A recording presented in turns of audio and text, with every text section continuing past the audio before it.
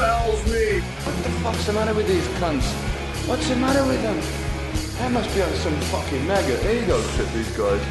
We got horses and bloody ducks. The whole part of being a rock star is being a rock star. And what the rock stars do, you get a limo, you get a Learjet, you got people running around licking your ass. I get nicknamed Nibby. I looked at Bill Ward and he had this big long beard. And I said, you look like a pen nid. A stone. Hello, Mazu. It was very strange. And Geezer in particular had all sorts of weird dreams and weird thoughts. And it might have been the acid, I don't know. Hello, hello. What's up? Welcome to Sabbath Bloody Podcast. My name is Rye, and I'll be the voice inside your head here for the next little bit. So, you found the show. You're very welcome here as we dive into the deep, into the void, behind the wall of sleep, fucking on through heaven and hell. Well, maybe not that far. See how I do with the classics here first. A little black brew here in honor of our subjects at hand. To a stellar career, lads. I pour you quality black Irish stout. It shall remain unnamed at this point, unless they want to sponsor the show. Then I'll run their ads, piss all you off. Hey, they do sponsor everything else in my town, so it's not beyond the realm of possibility, that's for sure. Okay, while this bad boy settles down, let's get into it. We're talking Black Sabbath, an unauthorized biography of sorts. A sabography, if you will.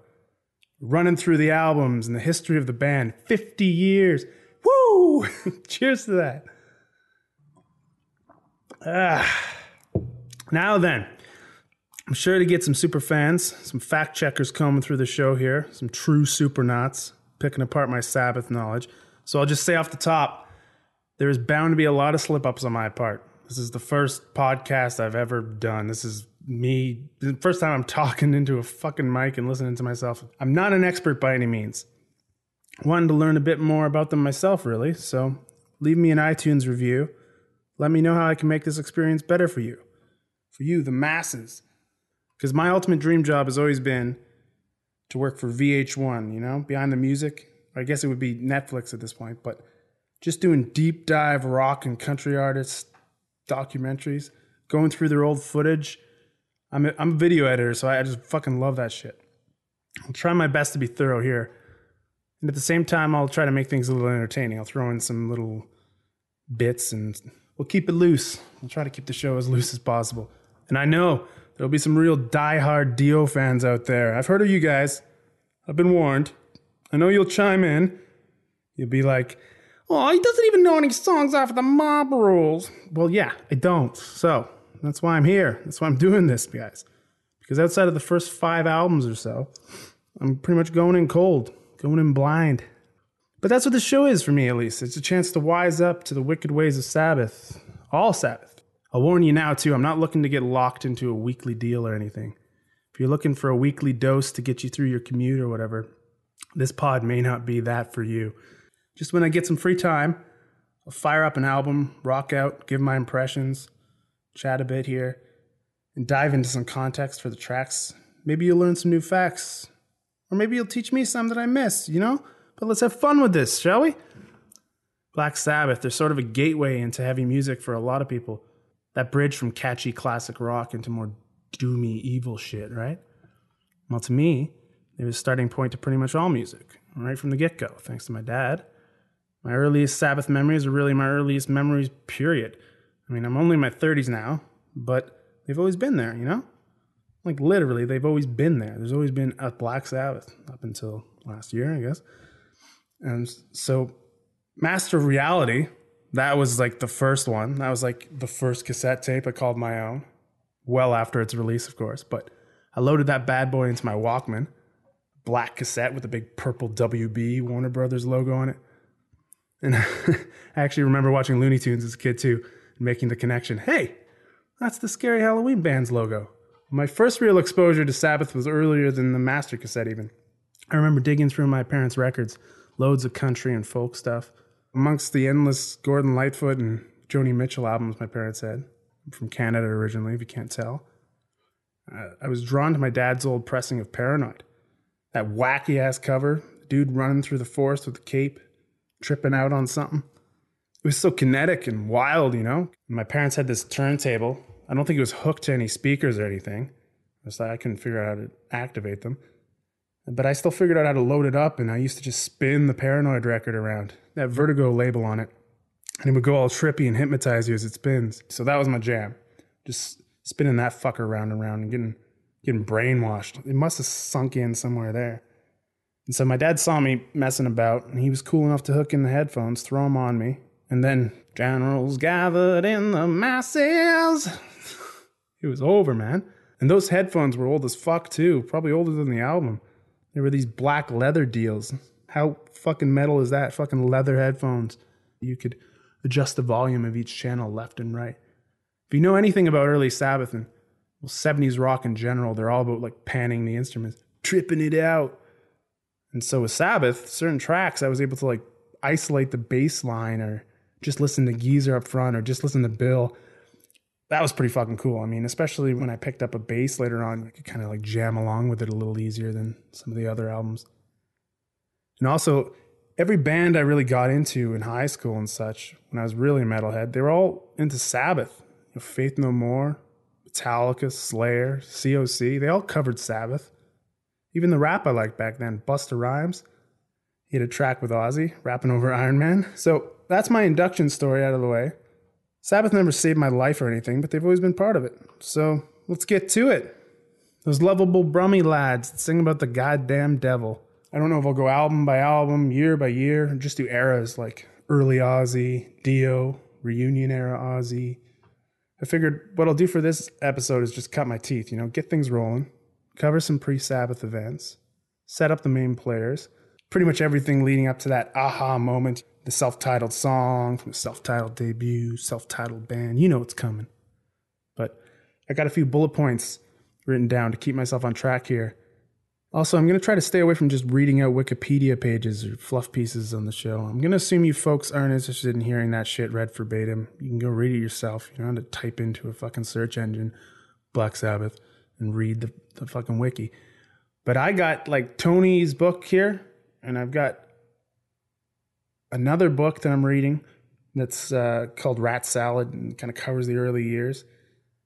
And like I'll just kind of draw from the books because at least they're kind of curated a bit more. I'll still say where they're from if it seems like it might be bullshit or whatever, because there's a lot of bullshit out there. And I'm still going to use the internet because, I mean, there's still some articles out there that are cool, unique, especially more recent stuff where they've been interviewed in retrospect of their career and all that kind of stuff. And also, I mean, you'll know when I'm reading because my reading out loud skills are absolute garbage. So, okay. So it's 2018 when I'm recording this. And last year, around this time even, the official end of Black Sabbath occurred. A final concert. So where did it all begin? Same place as the end. Birmingham, England. The first member to slip out into the world. He also happens to be the only consistent member throughout the years. Frank Anthony Iommi. He's of Italian ancestry. The Tony didn't tip you off there. His grandparents started an ice cream business in the UK, living the dream, Iommi's Ice, and little Tony grew up living above their operations. So that's like what? Like the best childhood ever? I mean, living in an ice cream factory? Fuck. But it wasn't your typical beach town ice cream parlor. This was in industrial Birmingham. Noggy old England, right? Proper party. You fucking tosser. I know, my Brummy's shit. I got the real deal here for you, though. This is Tony speaking on the old days in Birmingham. Let me just cue it up here. I think a lot, really, from where we came from is the background of our music, but the industrial side of it, and being brought up around, you know, it was gang infested and not particularly very nice. And I think our thing was we wanted to get out, but you're trapped, really. And I think music was the way for us to be able to get out. Even Tony doesn't really do a great Brummy. He sounds quite posh to me there. But I'm a Canadian who lives in Ireland, so what the fuck do I know, right? You all know the infamous sheet metal accident by now. And if not, I got it here for you to listen to, so. Well, the accident happened before Black Sabbath, really. I worked in a sheet metal factory and I did welding. And so somebody used to cut the metal and then send it down to me, and I'd weld it. And the one day this person didn't come in, and so they put me on the machine, and I'd never worked this machine ever. And the thing came down on my hand, and as I pulled my hand back, it just took the ends of the fingers off.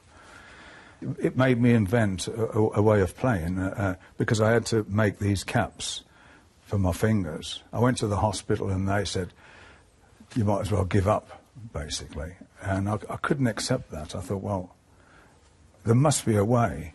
And so I made some tips myself out of a fairly liquid bottle. So I melted it down into a ball, got a hot soldering iron and made a hole in it until it fit on the finger. And then just sat there forever, just rubbing it down to make a shape of a finger. And then I had to find something that I could touch the string with that would bend the strings. And so I tried different materials, and at the end of the day I came up with a leather that would grip the string. The fingertips weren't the first major accident that shaped Tony's style.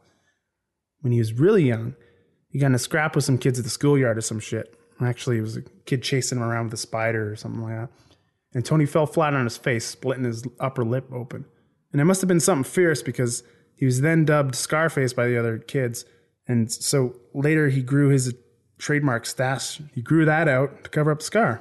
But before he could grow that bad boy out, he decided to bulk up, lift weights, take karate, learn how to defend himself from the bullies. And it worked. But then once he got all jacked up, he became quite the prick himself. There are lots of reports of Tony being a real piece of shit throughout the years. I mean, you can just ask Lita Ford, his ex. She'll tell you some dirt.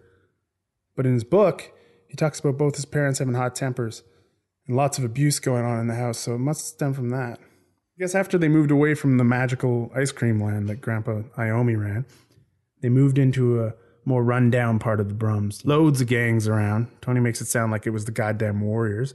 This is the 50s and 60s in war-torn England. I mean, lots of trouble around. What am I building to here with this neighborhood garbage? Well, there's a very early crossover here between future band members. Enter a young John Michael Osborne. Sounds like a serial killer, right? Well, all the signs were there. Little Johnny was the one to soon be known the world around as Ozzy fucking Osbourne. Born in 1948 as well, but in December, so he's a full year junior to Tony. They both went to Birchfield Road Secondary School. John was dyslexic, and back then, they would basically write you off as a full-on mental if you had any kind of learning disability. So he embraced it fully. Crazy train, baby, all aboard. He went full on.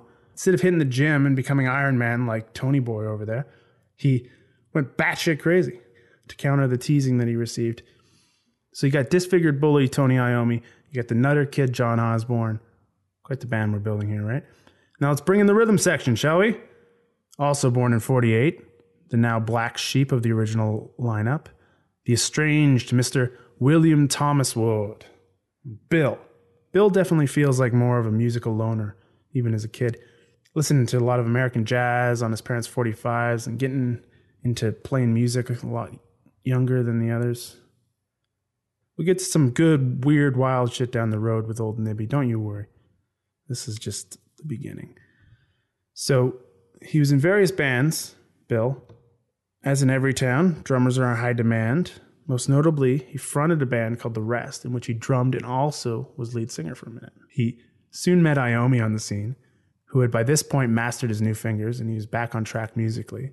So Tony joins Bill's band, The Rest, in late 66. I got a dog's ear over here in my Iommi book. There isn't much out there on The Rest, but like there's no music or anything, but it's the first meeting of any of the members, so it deserves some time here. And I'll read a little excerpt here from Iron Man, Tony's book, if you bear with me a minute. After chopping my fingers off, it took at least 6 months for the worst of the pain to wear off and get going again. So The Rest was his first band after the accident. This was around 1966 or 67. We had Bill Ward on drums, Vic Radford on guitar, and Michael Puntney on bass. Singer Chris Smith came later because Bill used to sing in the early days of The Rest. At the time, we had no money. Bill used to go around picking up all these bits of drumsticks that the drummers of other bands had played with and broken. He couldn't afford to buy new ones, so he used to play with half sticks. Vic Radford also chopped his fingers off. I think he caught his middle finger in a door on top of the... So yeah, this is kind of crazy, right? 2 guitarists in the same band with less than 20 fingers between them, full fingers at least. That's got to be first. But it kind of gives this cool Island of the Misfits Toys kind of vibe to Birmingham, doesn't it? All these characters in the music scene, like everyone's drawn to playing because they want out. And they're all beat up and hooked on smack and missing limbs, stealing shit. So the rest soon dissolves. And along with the singer Chris Smith, Tony and Bill move to a band called Mythology. And they relocate from Birmingham up to northern England, Carlisle to be specific, where they all become flatmates. And it's like their first time away from their parents, so they go fucking buck wild. Tony grows his hair out. Bill stops showering. Tony smokes some weed. Bill smokes banana peels.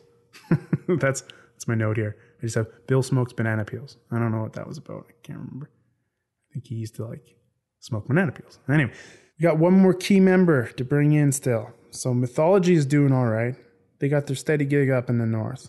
But back in Birmingham, on the other side of Austin, the more posh block apparently, you got my pick for favorite member. Terrence Michael Joseph Butler. Born to be an accountant.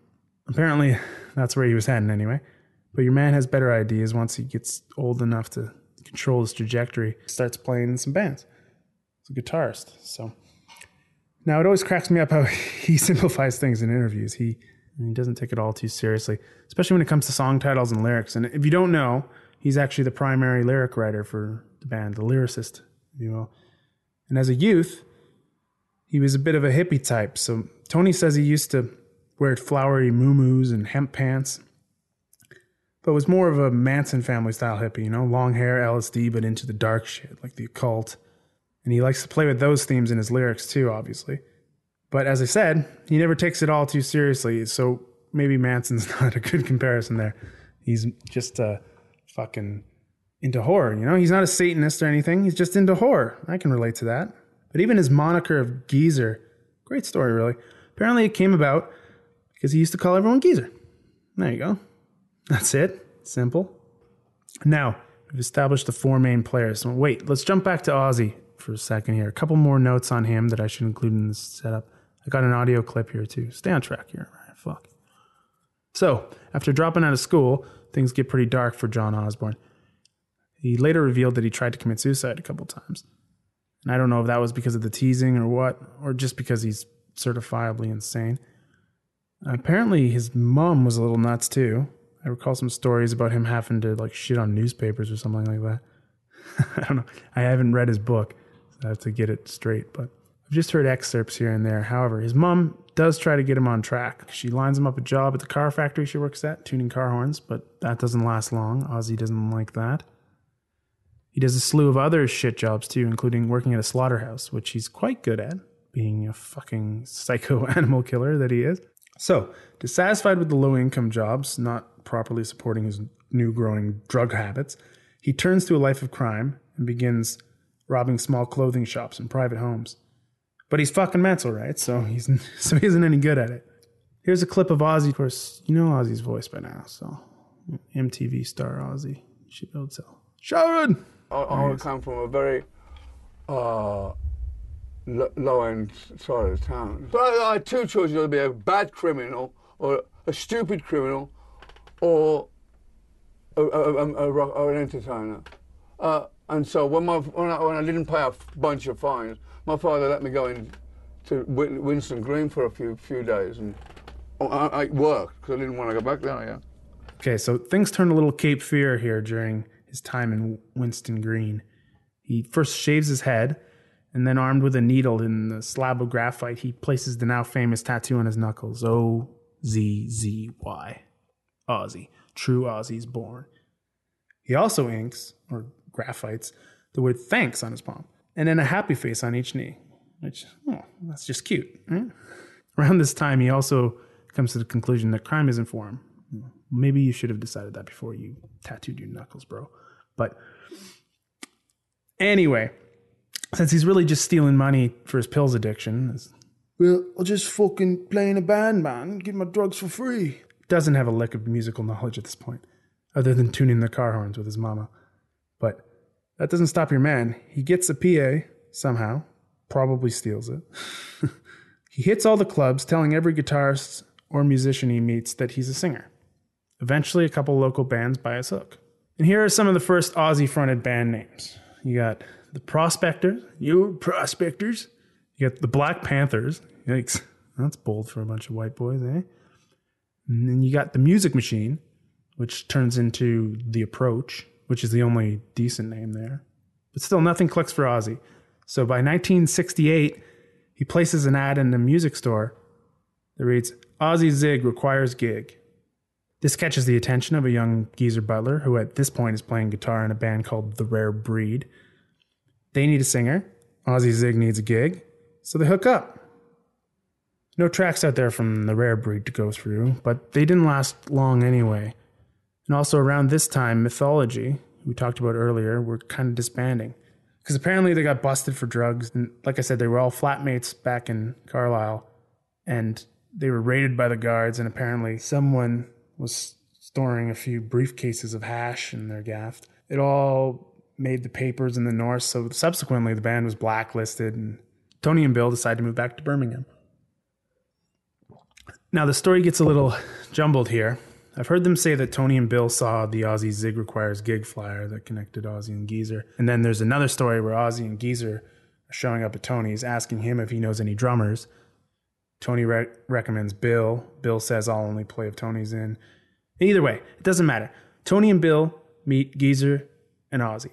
They decide to give it a go. 1968. Boom. The big bang as far as this podcast is concerned. The beginning. Finally.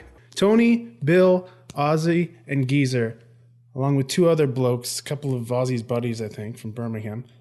Jimmy Phillips, who plays lap steel, and another guy... They don't say his name in the book here, but another guy who's playing the saxophone. So 6 guys start out playing a few gigs up in the North Country, likely hooked up through Tony and Bill's old Carlisle connections from the Mythology days.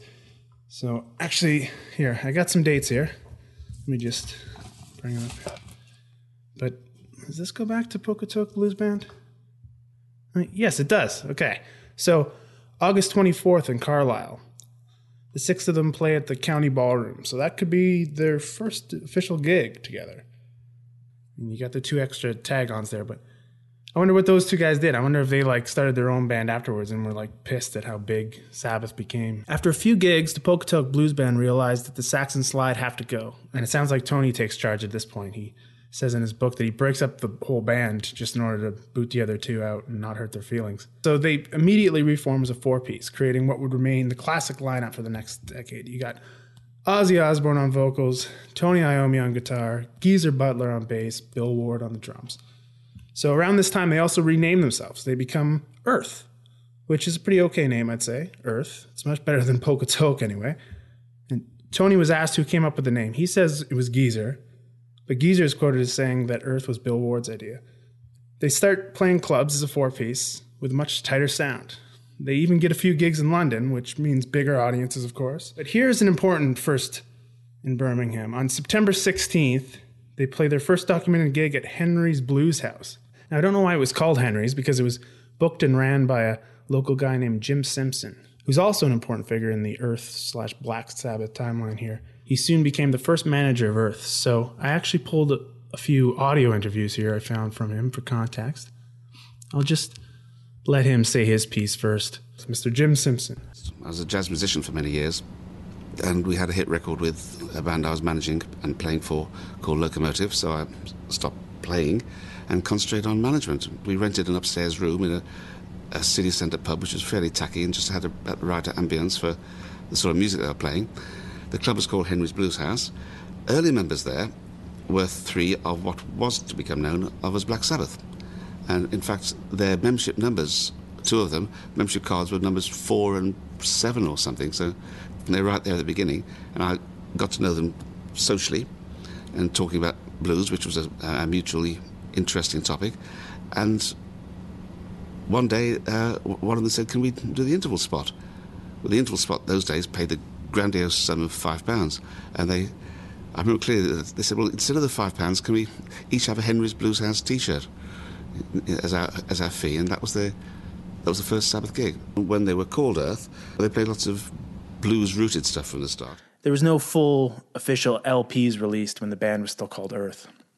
Just some acetate singles, and who knows who holds the rights to those, right? I'll go through the tracks I've found, give my thoughts on them here, and then, with the help of the top-tier supernaut that I've hooked up with here, a brilliant Dutch guitarist named Ben, I'll actually have him play the riffs when need be for reference and discussion. Does that sound good? I urge you all to check out Ben's channel on YouTube. It's The Sterling Sound. It's TheSterlingSound.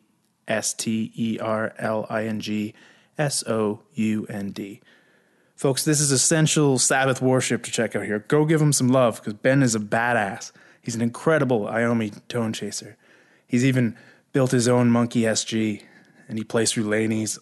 Just full-on authenticity. Some borderline insane Iommi worship. I fucking love it. Like I said, we've been in touch. I've got his blessing to use his riffs on the show, so enjoy. And go watch his videos. Subscribe to his YouTube. If you're trying to learn the songs proper, he's probably the next best thing to having Tony Boy himself show you. So let's get into one of those early Earth songs here. Ben heard here riffing out the most complete song of the batch. This one's called The Rebel.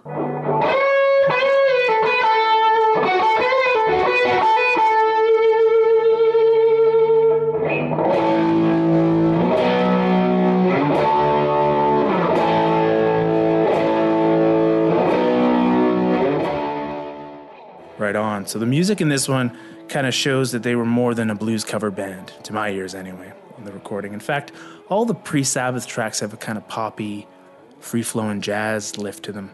Kind of separates them from the blues club standards that they would have been playing a little bit earlier than that. And at least that's what I hear.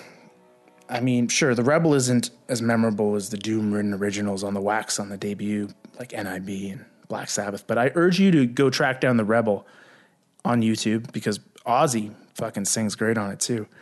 Real pop sensibility creeps in. They do harmonies. I don't know if it's Geezer doing the harmonies or if they just brought in some session guy or something. Maybe it was Bill. Who knows? Bill's actually really great on the track too. He really shuffles in nicely. Some powerful drums, even for the shitty recording that it was. Then, the other noteworthy track from this era, and this one sounds much more in tune with their evil blues feel that was to come, a heavy riff-driven number called When I Came Down.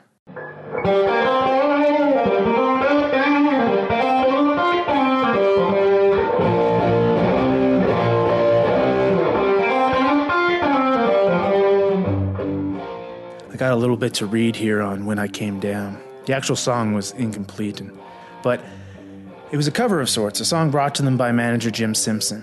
Actually, there's a bit more background on both these recordings in here, The Rebel and When I Came Down, so I'll just read out the whole thing here.